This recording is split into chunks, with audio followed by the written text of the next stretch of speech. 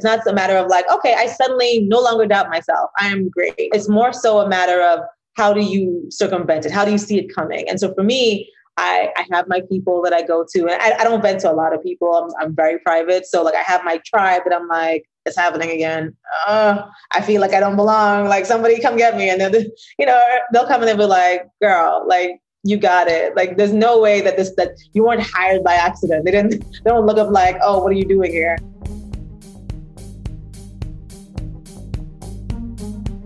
Hi, welcome back to another episode of Mentors on the Mic podcast. I'm your host, Michelle Miller, a New York City native actress with credits in TV, film, commercials, and off-Broadway. And every week I bring you an incredible mentor in entertainment, focusing on how they started and how they moved up to where they are today. Thanks for listening, and let the episode begin.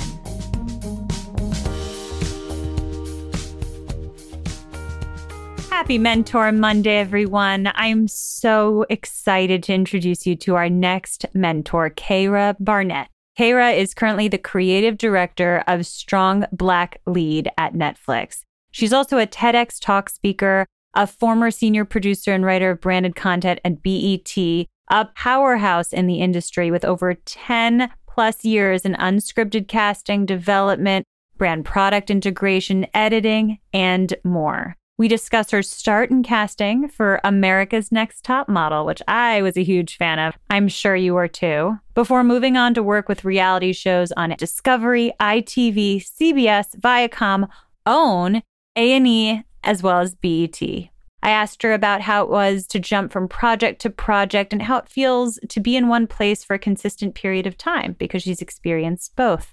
She gives great advice about networking, navigating production, and combating imposter syndrome, which was the focus of her TED Talk. Without further ado, here's Kara Barnett. Welcome. Thank you so much for being on the podcast. And the first question I like to ask is, what was your first role in entertainment? My first role in entertainment, I would say, was my job as a casting associate on America's Next Top Model. And that was it's so funny because I'm naturally an introvert. So why would I take a job where I have to talk to people all day long? But it was the best job. It was the best first job for me because it really kind of forced me out of my shell. Like I had just moved to LA for the first time in my early 20s. And had I not had a job like that, that really kind of put me out there. And part of my job was talking to massive groups of people and organizing massive auditions and casting calls. I probably wouldn't be as extroverted in that sense as I am now, and fearless in some ways. So like that was my first role. My real first job, I was a post-production coordinator for a network, which I will not name. Okay. Which basically meant I love the network, no shade to them, but my job was sitting in front of an Excel spreadsheet and scheduling edit sessions. And so coming out of college full of and then that made my first job. I literally cried every day. I was like, this is not the dream. And so yeah, my first job on set was America's Next Top Model. And how did you get that? That job? So I got that job because I was at the post-production job, miserable. And I knew I had two choices. Either I was going to be miserable, or I was going to be miserable and eventually get comfortable, which I felt was worse. Like there was nothing worse than just settling there forever. So I stayed miserable. I made sure I stayed uncomfortable, and I would send out resumes every day to these other jobs. And I lived in Connecticut at the time. These jobs that I wanted were in California. And so, I would regularly so a friend of mine who lived in Atlanta, he had a friend who worked for Top Model, and he knew they were looking for casting people. So he said, hey, and this is back when reality was kind of still at its full time. Top Model was in the frontier. Right. Yeah, it was early. Gather with your friends to watch. It was appointment viewing. Yes. And so that was one of my shows that everybody knew I loved. So he's like, hey, they're looking for casting people. So I sent a resume to them. And the casting director, who's one of my mentors, Michelle Mock, love her forever. She was like, no, you live in Connecticut. We are in California. It's not going to work. And I said, cool. All right. And then the next season I applied again. And she was like, I said what I said. You got to apply again. And so the third season I was like, all right, I don't want to, get stalkery. So I said, can I just come out to you and can I take you out for coffee? Because at the end of the day, I just wanted to know what I didn't know. I just wanted to know, okay, what will start turning the yeses and the no's into yeses? Yes. So she was like, yeah, you can come out here and I'll go for coffee with you. Probably she's like, just stop. So I scheduled the trip to go out. And I think the week before I was supposed to go out, I was at the office late one night and I got a text message from the person who worked there. And she said, hey, someone on our casting team just fell out. If you can get out here by Thursday, Michelle will interview you. And I literally called out sick. My sister, who is my best friend, emptied out one of her bank accounts. Cause I mean, we're in our early 20s. So like nobody has like last minute plane ticket money sitting around. So she emptied one of her bank accounts, got me like a really expensive ticket to LA. And I went to the interview, got it. And Michelle was like, can you start tomorrow? And I said, I still live in Connecticut, but I can be here on Monday. And that was wow. how I ended up on the show. That's amazing. And you were there for a few years. So you really like went up a little bit with the rank, like on the ranks of the show. Right. I started out as a casting AP and then I became a cast coordinator. So there's the casting side and of course the production side. So I only had 2 months of work promised. And so after I casted, I was like, okay, I need to find something else. And so I realized that the production team really needed somebody to kind of like be with the girls, you know, off camera when you needed them to either, you know, get to and from set or just make sure that they were good or a liaison for their families. And that position was a cast coordinator. And the person who was doing it before me was about to leave. So I applied for that. So I became the cast coordinator. So I would literally just leapfrog from casting the show to like working with the show and then back to casting it again. And so I kind of maintained for my first few years. That's awesome. And can you tell us a little bit about the show itself? Because I was one of those like huge fans of the show. Like I was looking up your first season on the show. I think Jasleen won. And I was like, I remember that like it was yesterday. Yes. I worked seasons 8 through 15. Okay. So 8 was my first. I think Jasleen won. I think she was 5. Okay. So then maybe I was early. I started on 8. So I basically, you know, I call America's Next Top Model LA High School because I feel like everywhere you go, when you go on an interview or anything like that, you're like, oh, I worked on Top Model. They're like, oh, me too. Or, oh, do you know so-and-so? It's become this rite of passage. So it's happened to me so many times that everybody knows somebody. And it's almost kind of like, well, what were your years? Oh, I was class of so-and-so. Oh. So, but it very much is what I love to call the anchor show. And for me, I feel like that's a big plus starting out, like to have an anchor show like that, where you know that they're coming back for seasons. They usually hire the same crew because they like that kind of stability. So when you find a show like that at least you know I have work for this half of the year, then it's easier for you to step out and take chances and try new things and do new projects in the downtime. So it was great. It taught me a lot. Like I said, I was a casting person. I became a producer on that show. So I learned producing on that show. I learned how to handle talent. I learned how to reach out to talent. My first guest was Kim Kardashian. So having to like book her car and how do we deal with talent? And, and you know, my producer Cher is what I call the GOAT of talent management. Like she was handling, of course, all the judges, but also all the guests. And we had like Chanel Iman and Kim Kardashian and those people and, you know, Lauren from the Hills. And I mean, I'm definitely like stamping a very definite time and era, but like, it's cool because I feel like there's an art to even talent management that sometimes people can look over and learn the ins and outs of how do you manage agents and managers and talent. And then also we have 12 girls some of them have never left their town. So you also have to manage them. And so, yeah, I learned a lot. Were you looking for stories a lot of the time, not just people? Like, I feel like all of them had stories. Is that part of it? Well, I mean, any reality show, you know, you want people to be able to relate to it. You know, there's kind of a formula to it. And I feel like the Carlos Kings of the world can speak to like the making of the perfect reality show and the Andy Cohens.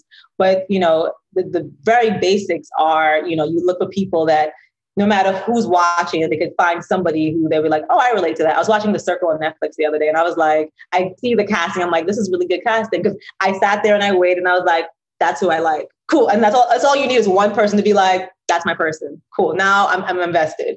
So casting the show, and Michelle Mock, I could talk later about why she's my mentor, but she has such an eye and a gift for spotting story.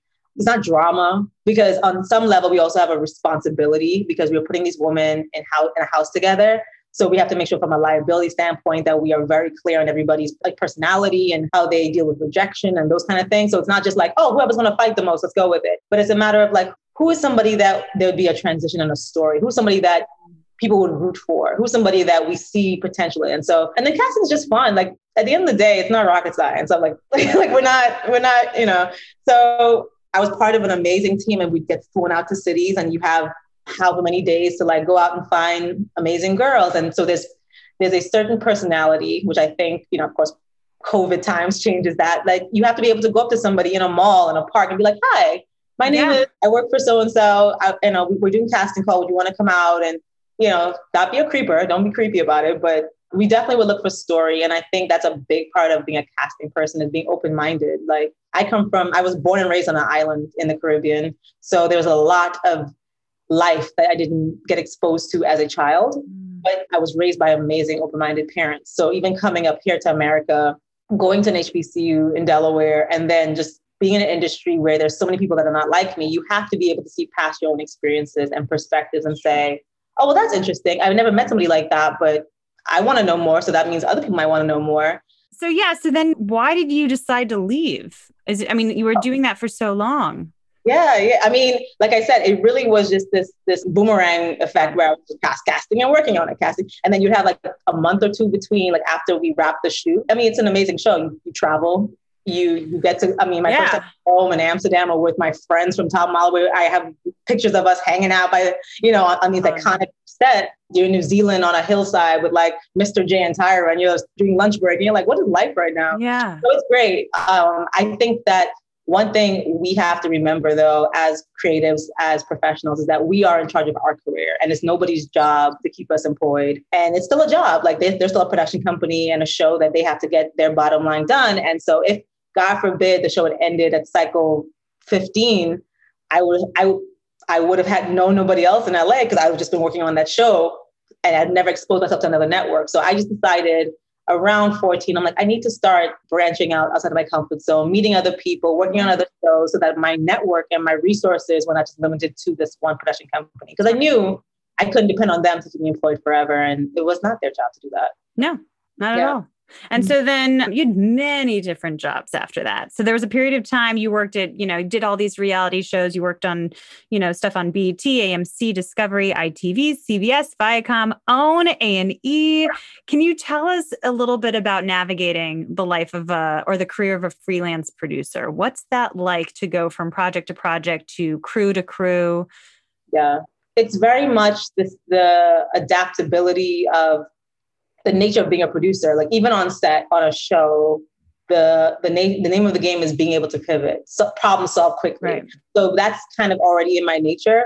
So then when I apply it to my career, and it's like, all right, cool, I have to switch gears. So my last show was a show about the Mann family on BET, and they're very much rooted in the gospel world. That's what they do. And then my next show is EJ Johnson and Friends, New York, and that's a totally different world.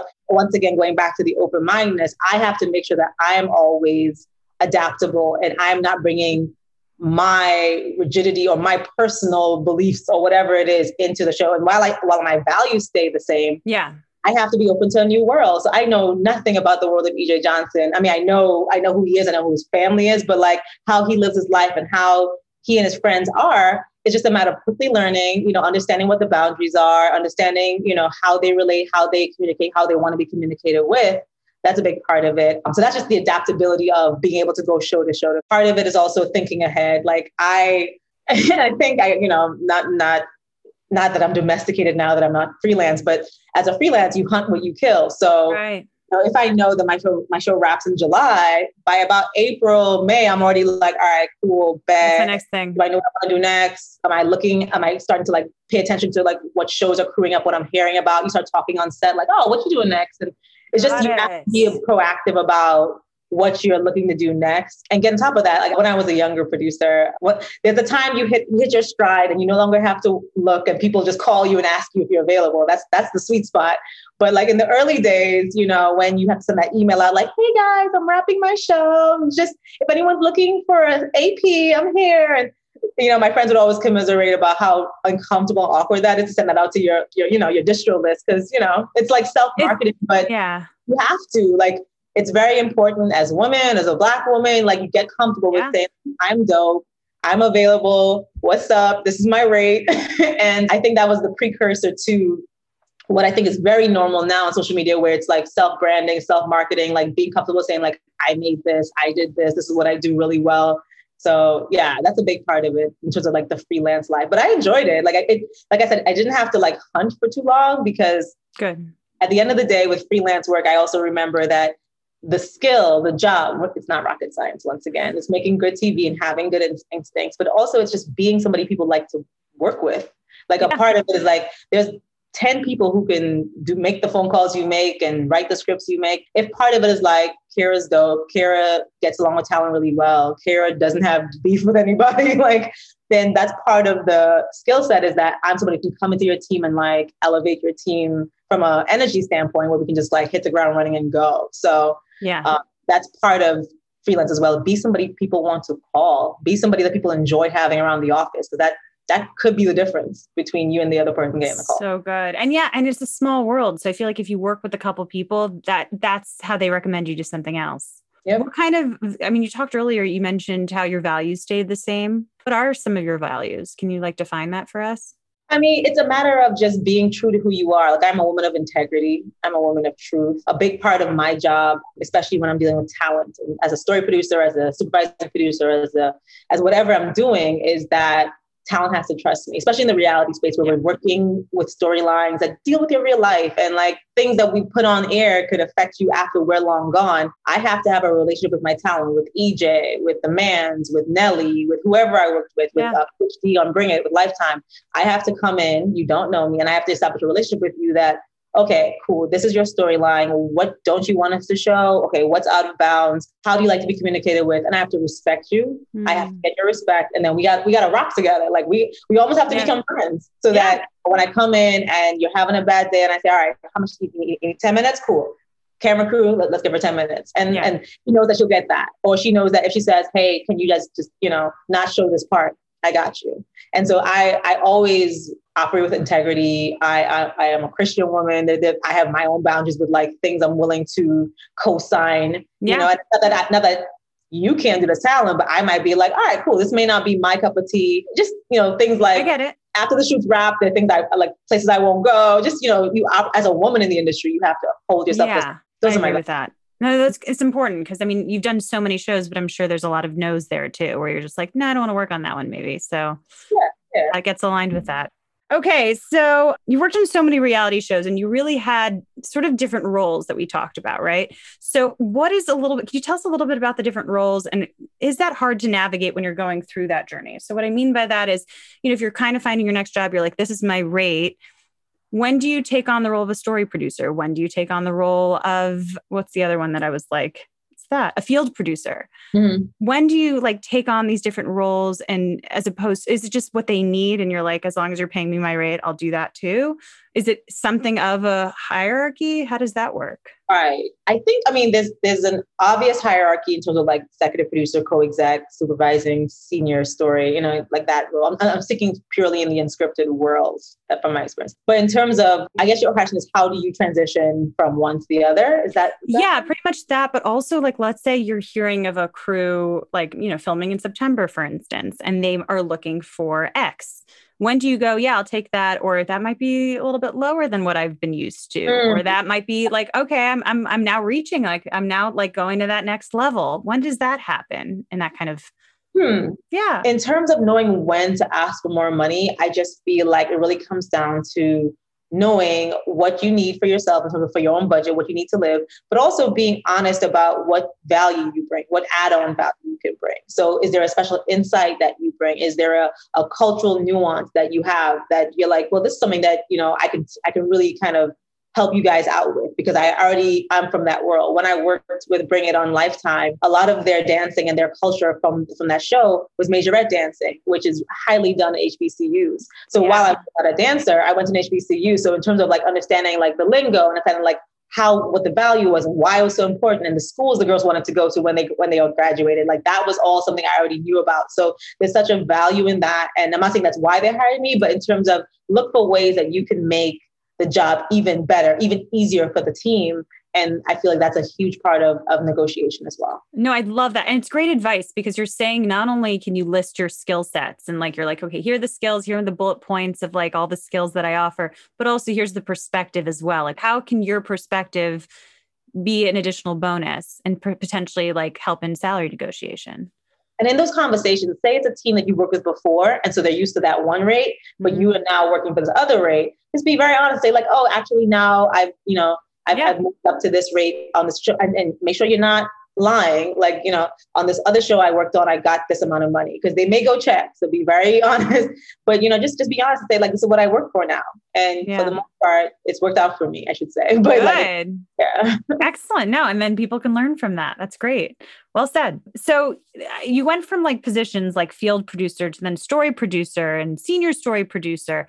How does that work in terms of like the roles and the responsibilities of those individual roles? Like, how does that work? What's the difference? Story producer is the person who primarily is on set taking notes of the scene and the content we're making. So they're there to make sure that the flow overall of the show, the story arcs of the show, makes sense. And so it may be a team, it may be a small team, but for the most part, they're taking notes, go back to the office, we'll write up our beat sheets of what happened in that scene, and that goes to post. So post will then use our beat sheets and also work with the post supervisor or the supervising story producer, who's kind of looking at the big wall with all the index cards. Yes. So that like, okay, so we talked about this in episode 2. We got to make sure we tie it into what happened in episode 5. So there's that, that macro vision part of it. And then the story producers are part of that team that make sure that we get what we need. It's really beneficial when post is happening while we're still shooting. So that if ever they're like, oh, that didn't work, and you get them to do a pickup, you can still go back and say like, hey guys, I need that red shirt and that dress that you guys had on the other day, so we can do it.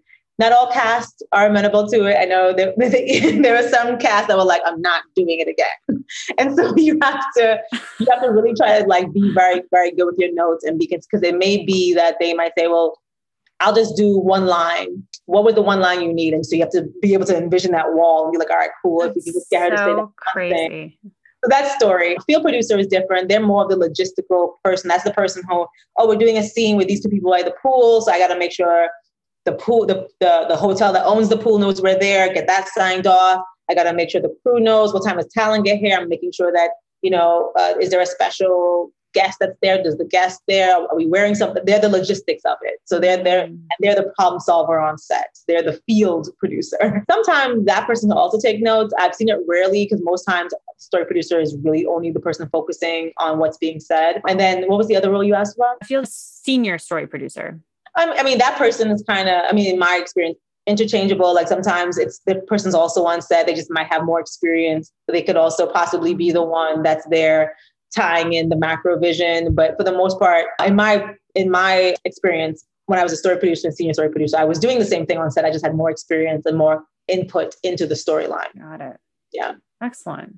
Yeah. It's so interesting to me. It's so unlike anything I've done. So really? Yeah, really. Yeah. So you started moving up, you got to senior story producer for It's a Man's World and supervising producer for EJ NYC. And now you're starting to really be involved more, I think, with like the story arc, like you said, and the show notes and the show concept and the structure. How is that transition as you're starting to move into that? It's, it's definitely very, I won't say intimidating, but it's very much like you're aware that like I've never taken it lightly that these are people's lives, and all the story that we're crafting has to be rooted somewhat in reality, because they have to live on after that. So I take it very seriously. I took the idea that people like to joke about playing God. Like we're not playing God, but like we're creating realities that a majority of the people watching the show will believe. So I took it very seriously. It was very, like I said, very taxing and very detail oriented, because you literally are just making sure that you're not leaving anything unturned, and you kind of have to follow the flow of life. So that's part of my personality now. Like even from like being a baby producer when I was dealing with models to like now at Netflix, like I am the queen of pivot. Like, okay, cool, that didn't work. What are we doing next? Let's try something else. Because sometimes, especially dealing with like high-end talent, like EJ and their friends, like they are used to like a lifestyle where there's not too many people telling them what to do every day. So sometimes as the show, we have to go with the flow. Like, okay, now this is what's happening. EJ now is doing this. So let's not that we're just going to, move every time, but like sometimes like, oh, this is a more interesting story. So now my team and I have to go back and figure out, okay, what do you want to do with this? So we want to move with this. So now we talk to the segment producer or the field producer, like, hey, we now want to do this new storyline. Can you find a company that we can do that with? Can we do a meeting with EJ with, Pop Sugar? Can we do something to explore this reality now? Because this is actually his reality. And I always like to skew more towards what's really happening. than trying to like create something yeah. And that a lot of, I think, reality shows sometimes are like that. So it's nice to know that like you're following just the flow of that person's life. Yeah. I mean, the reason why they have a reality show is because they are larger than life and they are big personalities. Yeah, so for the most part, if you cast it right, you don't have to do too much of like crafting. It's just a matter of the scenarios happening in a timely manner while we're shooting, but you may have to recreate a scene simply because we weren't shooting 2 months ago when you had this meeting. But for the most part, if you just flow with them and you trust them and they understand what they're doing, they'll give you a good show. So yeah. And EJNYC was right after Rich Kids of Beverly Hills, right? It was like a spinoff almost, or it was like his own version of that type of thing. So it's like everyone was already like aware of who he was and his personality. And they were like, you're getting your own show. Like EJ is the person who, like, how would you not give him his own show? So yeah. But, I remember that show. It was a great show. So then in 2017, you started working at BET Digital. So that's different. Now you're at a place, right? Now you're a bit more stable. You're like, I have this one thing. How is that transition from like going from project to project, sometimes doing 4 or 5, I think, a year, to now just being like, I'm in this BET Digital umbrella? Yeah, it was very scary. Very scary. Yeah. I think it's probably the scariest thing I've done to date. Possibly. Yeah. But just in terms of like, I have this career where I don't have to make a phone call for a job. I just let people know I'm wrapped and calls come in and I'm good. And I feel very much valued and paid well. And I just felt like, one, I'd done all the reality I wanted to do, and I just wasn't as motivated anymore. Yeah. And two, I knew that digital and streaming and social were a bigger thing than people that I was currently around were making it out to be. And I was like, that's going to be a thing for us. And we should pay attention to that. And also I just felt like, I'm the customer. Like, I'm a lover of reality TV, and I felt myself kind of waning. I'm like, okay, I don't have to be home at there's DVRs now. I don't have to be home at the exact same time. And so I was like, the digital streaming thing is a thing because it very much gives us the flexibility that DVRs initially did. So I was just like, I want to get into that. So I stopped. I turned down at least 3 or 4 jobs while trying to figure out where I wanted to go next. And that was hard. The scary part. That's the part where you're like, I'm just going to bet on me and invest in my dream. And, all the inspirational quotes you see, and you're like, it's so much easier in theory. But I applied to a bunch of jobs on LinkedIn, and I was just applying because I had no experience. All my experience was reality TV. So people were like, very much like Michelle Mock was like, no, thank you. Funny. And so BET, Jermaine Hall of BET took a chance on me. I think because he wanted somebody who had TV experience, but they wanted to create long form content for the digital platforms. At that point, we're still very kind of growing. They were in the infancy stage. So he took a chance on me, and I make TV really well. I just hadn't made it for a digital audience yet. Right. So that was the hybrid job I needed to get my foot in the door. And, at the time, the platforms with YouTube and the Facebook were very kind of just sparse, and we weren't the destination like this complex, which is like music and sneakerheads and that kind of stuff. And then, there are other platforms that have their specific brand, and BT Digital had not at that point yet had a consistent posting cadence where we knew what we were known for. And so besides, of course, our linear content, we have clips, that kind of stuff. So I created some original content. We became very much based on event coverage, exclusive celebrity interviews. And so we would go to music festivals. We'd go out to all these listening parties. We create this space where we had the backstage access that other people didn't have. And that was the beginning of it. And then I created some more original content there for them. And that was my initial job at BET, was lead editorial producer. It sounds fun. It was. I was there. So I started in May 2017. And then in October 2017, there was a reorg and I got shifted over to social. So the social team is definitely more catering towards like the linear content, so our TV shows, like they socialize and they always promoted like our award shows. And so my job was senior producer of branded content and original content. And so the Tribeca Film Festival came in and they were like, we want to do a collaboration with BET. So I created Bet on Black, where we for that year, we focused all the Black directors of that year, and we put pieces on them. Or AARP for Black History Month. We wanted to do something to honor a legend, and we chose Diane Carroll, rest in peace. And we did a collaboration with AARP called Matriarchs of the Movement. Tatiana Hollyfield Arthur, she's now the head of social at Hulu. So she was my boss at the time. And so she challenged me because, we're social and we're BT, and, people expect, what they expect from us. And we want to do something edgy. We wanted to find like a new voice. And She wanted me to create this original show for like a male skewing audience for our social team, just to see if we could get into that space. Yeah. And so I created this podcast called I'll Apologize Later with Mouse Jones, who is one of my favorite hosts to work with. And he's out in New York. And so we did this 2 seasons of this digital podcast on BET Social, which did very well. It was a team of 4 of us, and we were doing the work of it was a weekly podcast. So we were literally doing the daily show basically, but like it was 4 of us and we were ripping and running, and it was one of the best experiences. It was the most intense experiences because I was literally doing a weekly show. It's a lot.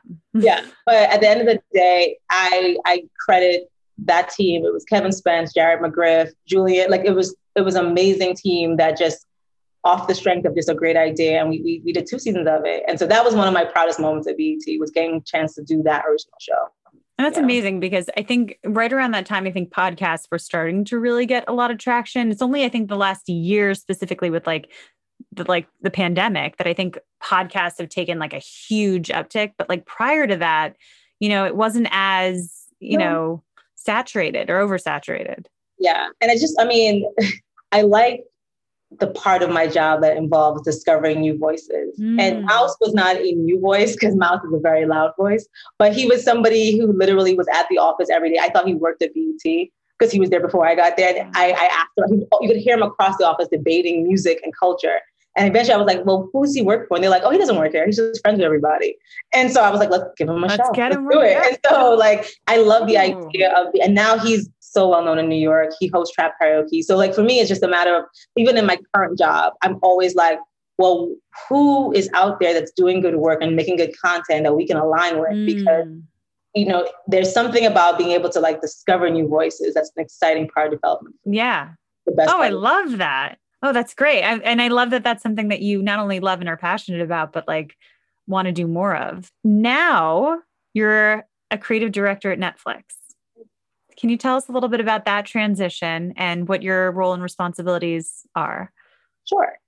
So my role at Netflix as creative director for Strong Black Lead, which is an editorial and publishing channel, which is a sub-brand of Netflix that targets and specifically talks to the Black audience. My role is to develop and create content that speaks with the audience, not to or at, and to also, find amazing voices out there, creators, and collaborate with them and also align with them because, Strong Black Lead is such a dope brand, but, there are other creators that have pockets and have reaches that we may not have. And so our goal is always to speak to the entire Black experience. And, that's a global Black experience. So I'm always looking and I'm always trying to figure out what are new ways and new perspectives I can like bring into the brand and make sure that everybody feels seen when they look to the Strong Black Lead.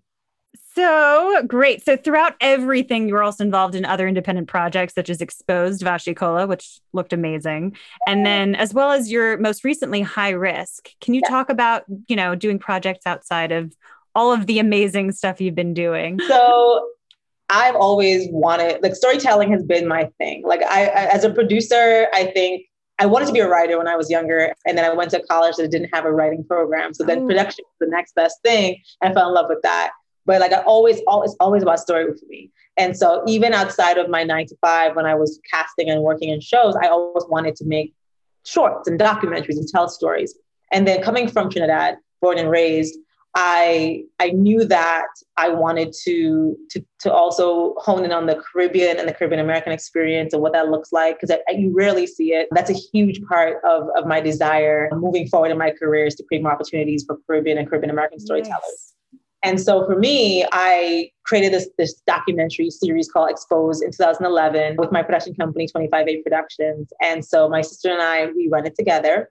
And so Vashti was our first pilot episode. And it's about taking Caribbean or Caribbean American celebrities and take them back to their home island and have them reunite with family or just an experience that they hadn't had. And I think this was before Who Do You Think You Are? I don't quite remember when that premiered, but I remember seeing that. Like, it's not the same NASA. Hey.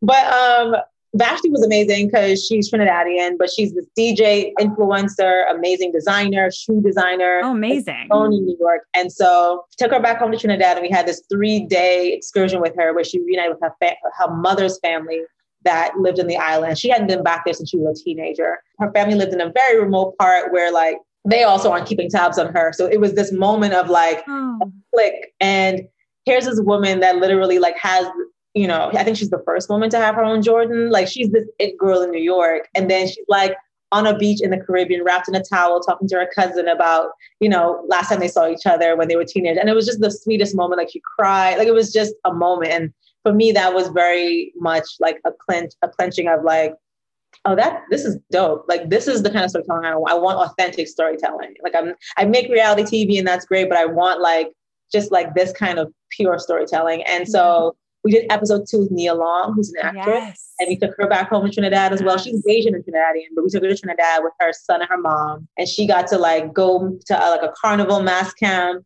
Because I think people in her family had been designers in the past, and then she reunited with her. So it was something that we really enjoyed doing. Ran out of money because I was funding it myself on a freelance budget. So yes, fair. There were 2 episodes, and I was like, "We're going to shelf this," but I have the episodes. If anybody wants to see them, they're on Vimeo. And then High Risk is I've done other stuff in between the projects, but High Risk is my most recent one. I'm super proud of it. So last year, my friend Eric Dickens, who has a production company, University Village Pictures, he approached me and said, "Hey, I have a personal experience that I've been through. Would you be interested in doing this project with me that really talks to the mortality rates of Black and Brown women in going through childbirth and going through just the racial bias that sometimes occurs in that process for us?" And then also I came in and I said, well, I'm a big advocate for mental health and emotional health. And so I said, well, let's add on the layer of what are the things that plague us as a community between infertility and the fact that historically Black women were valued for their breeding in times of slavery. So like, what does it mean mentally for us now when a woman's not able to have a child? How does that affect us? Or miscarriage, or the fact that culturally, there's such an onus on like, get married, have kids, do it all now. And so we wanted to bring in that aspect of the emotional health of what happens to a Black father when he goes through infertility or miscarriage with his wife, and he's not allowed to have that emotional reaction because it's not his body. So through COVID last year, we literally spent most of the year doing video interviews with people all over the country, just wanting to meet people, talk to doctors. And so in August of last year, we had a very COVID safe shoot and we interviewed 4 mothers and a slate of doctors. Ended up being all Black women. That was just by accident, but therapists, doctors, doulas, nurses. And we just had this amazing 3-day shoot where they just told us about their experiences. Moms who had lost babies, moms who had almost lost babies, almost lost their lives. And so we created this documentary film called High Risk. And it is now the official selection in the Michaud Film Festival, which is, I believe, at the end of April, which is around this time in California. And then the Martha's Vineyard African American Film Festival. And we are waiting for some other film festivals, and we are in talks with some distribution channels about airing it. So we're excited. Like it's excited about the conversation, because the fact that, this was happening. And since last year, when a young lady in Brooklyn died during childbirth, and it happened very quickly, and her boyfriend was there and he had no control of the situation. And this has been happening for so long. When we think of Marion Sims, who was the father of gynecology, who would use slave women to test his experiments of anesthesia, without anesthesia. And so just kind of trailing the history of how Black women have been discounted, it was time for us to have this conversation in a bigger way. So Black Mental Health Week, it just happened in early April, and people have been being much more vocal about it. We're excited about people being vocal about it. And at High Risk Doc on Instagram is where you can find more information. And I'll put a link in the show notes. Thank you. The last couple questions that I wanted to ask you, that I ask every guest for the season of the podcast, is 1, what is your definition of success? I know it's not an easy question, but I think it's important for people to kind of, especially since I think that particular word, the definition sometimes evolves over time. Like the way you think of success in your 20s is going to be different than the way you think of your success in your 30s and so on. So I think that there's this element of like, where are you right now with that definition? Okay, that makes it much easier. Thank you. Right now, my definition of success is peace. And that's peace in my professional life, in that the content I make now gives me peace. I feel like I'm putting out things that have messages that mean something. And legacy is important to me, and how I show up, when I have children, how people speak of my work is important to me. And I feel proud. I have pride in the work I've done in the past, but I feel like I want to be remembered for the work I do now. And so I have peace with that. I have peace in my personal life in terms of work-life balance, and mental health is very important to me. In my 20s, I was that girl that was like, I'll do it. Okay, I'll stay late. I'll sleep at the office. Sure, whatever. But, that's part of what gets you, into the room. That's part of what gets you here.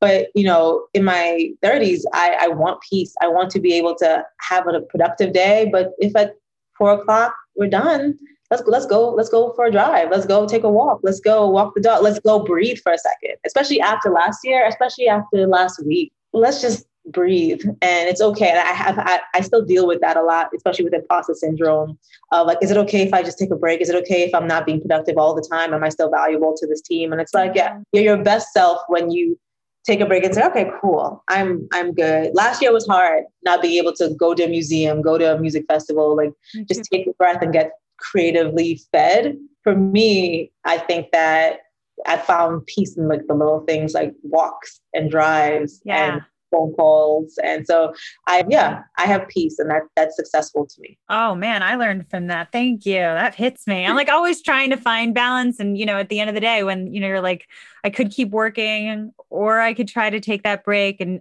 understanding that break will help you be more productive like the next day or later, but it's hard. I'm sure social media plays a role in it too, for both of us. Like you see other people grinding. So you're like, oh gosh, I have to keep going. There's more I could do. Like sometimes I've learned to stop wishing I have what other people had, because I have no idea. And then when you see, I think last year gave us a peek behind, especially some celebrities, like a lot of them really kind of like had a moment of like moments with themselves because they had to stop. There was no set, there was no call sheet, so they were at home, and you could tell they were like, what am I doing? Like, and they were on live every day, and you're like, you don't need these. It's okay. It's fine. Or like a lot of breakups. Came out. Exactly. You're just like, people just don't know what to do and sit down. But I think that's the piece, and that's a part of why I think a lot of times in our community and communities of color, when we have these traumatic experiences happen, it's like we just want to sit down. We just want peace. And so I value my peace more than ever. When you could have a day where there's nothing traumatic happening and you could just chill out and vibe, put the music on. Yeah. I love that. And then last but certainly not least, we've talked a little bit about it, so I kind of already know what's coming, but what are some of your mentors? So of course I mentioned Michelle Mock. I love her. She's a woman of color. She's a badass. She took a chance on me. I owe my career to her. But I also saw her start a family while running a room. At the time, top model, I believe it still is, with CBS. So she was in these conference rooms with predominantly people that were not her gender or color. And she was showing up as, this is what I do well. I cast the show well. I know. And so like being able to stand in that power of, it's who went to Ivy League or whatever. And she's like, my instincts are what make this show hot. So let's go. So I love that. And I'm sure, I have no idea what school she went to. I'm sure she has amazing education, but just the fact that like, her instincts really what got her into those rooms. And I'm like, your instincts are valuable. One, you can start a family while being successful. Yes. She had amazing kids. And then another mentor I look up to is Maya Watson. She actually hired me at Netflix. She is a boss. She's a badass as well. She started Strong Black Lead, as I mentioned, but she also came into a very successful brand and saw an audience that wasn't being spoken to directly and said they need attention. And so I think that's such a testimony in, just because you've made it somewhere doesn't mean that there isn't more to go, isn't more to push. Like you should always stay hungry for, well, how did I make this better? Like I look around now and I'm like, I love some more Caribbean voices in here. Just like you're always thinking of like, well, okay, so there's this, but like who else is out there? Who else is outside waiting to come in? She's now the global head of marketing at Clubhouse and doing her thing over there. And I've also been watching her and watching how she builds her team. Like the team I work with now is the team she built. And I look at, you build a team of people that you trust and trust them to do their jobs, because everybody in our team is so good at their job and they're so trustworthy. And I love that I'm part of a team that I can like literally close my eyes and be like, they're excellent at their job. And I know they're here because they're excellent, because Maya built a team like that. Yeah. So trust that and do my best work. So those are a couple. I have others, but those are the top line ones. I love that. And I love the way you describe each of them because it makes me feel like I can really see you as being that mentor for other people as well. Like I can see you doing similar things because you know that those are the important things that you got out of your mentors. So, I have mentees. I do. I'm not surprised. They're doing great work. So maybe it's time for me to have a new class of mentees because my mentees are flying. Yes. Hey. That's it. That says a lot about you. I have one more question that I forgot to ask. So you gave a fantastic TEDx talk for your home country of Trinidad and Tobago about imposter syndrome entitled Why We Talk Ourselves Out of the Room. How does imposter syndrome show up in your life? And what tips do you give people to combat it? It's funny because with the TED Talk, I did the TED Talk in September. I shot in September. It aired the end of October. And by the time it aired, I was interviewing with Netflix. And so I was getting so much feedback about like, oh my gosh, me too. I'm so glad you spoke, your truth. And I was having like the biggest bouts of it during the interview process because you never really, it's not something you can cure. It's not a matter of like, okay, I suddenly no longer doubt myself. I am great. It's more so a matter of how do you circumvent it? How do you see it coming? And so for me, I have my people that I go to, and I don't vent to a lot of people. I'm very private. So like I have my tribe that I'm like, it's happening again.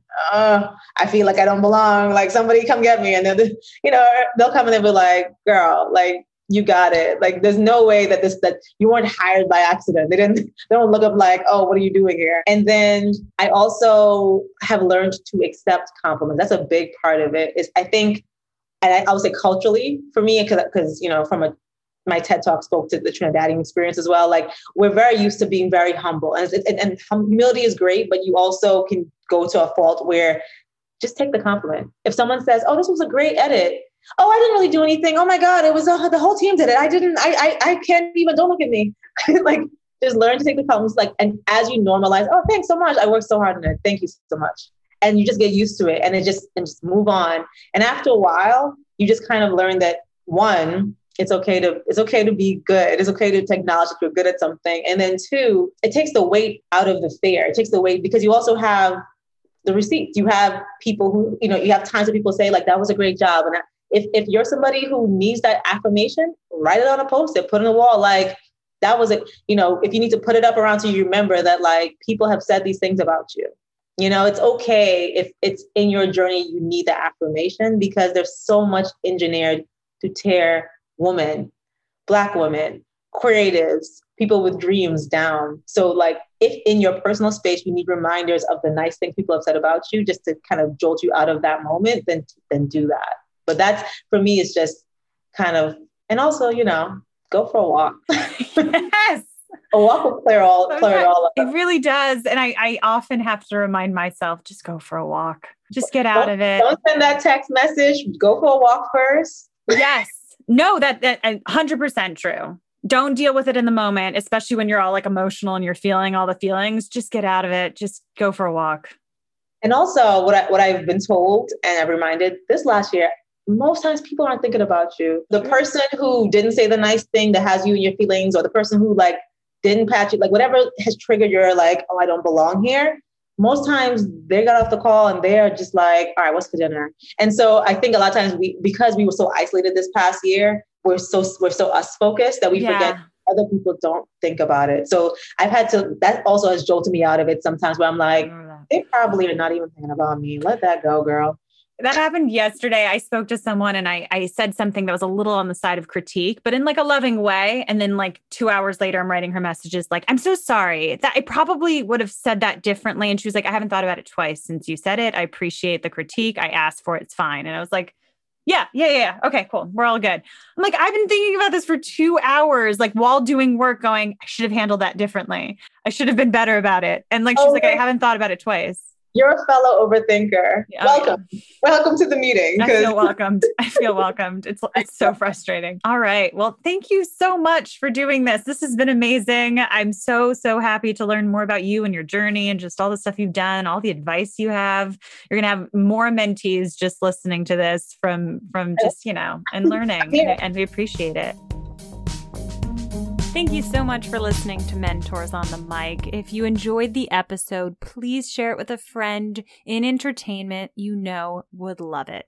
Let me know what you've learned or what stayed with you on our Instagram at Mentors on the Mic. I love reading your messages. You can also find me at Michelle Simone Miller on Instagram. On both accounts, I'll be sharing even more information about our mentors. Talk to someone about what you learned today who would really appreciate it and send them the episode. Also, if you love the show, please go ahead and leave us a rating and review on iTunes. It really makes a huge difference in growing this. It makes it easier for people to find our podcast, and I love reading your reviews. So thank you so much, and I'll see you next week.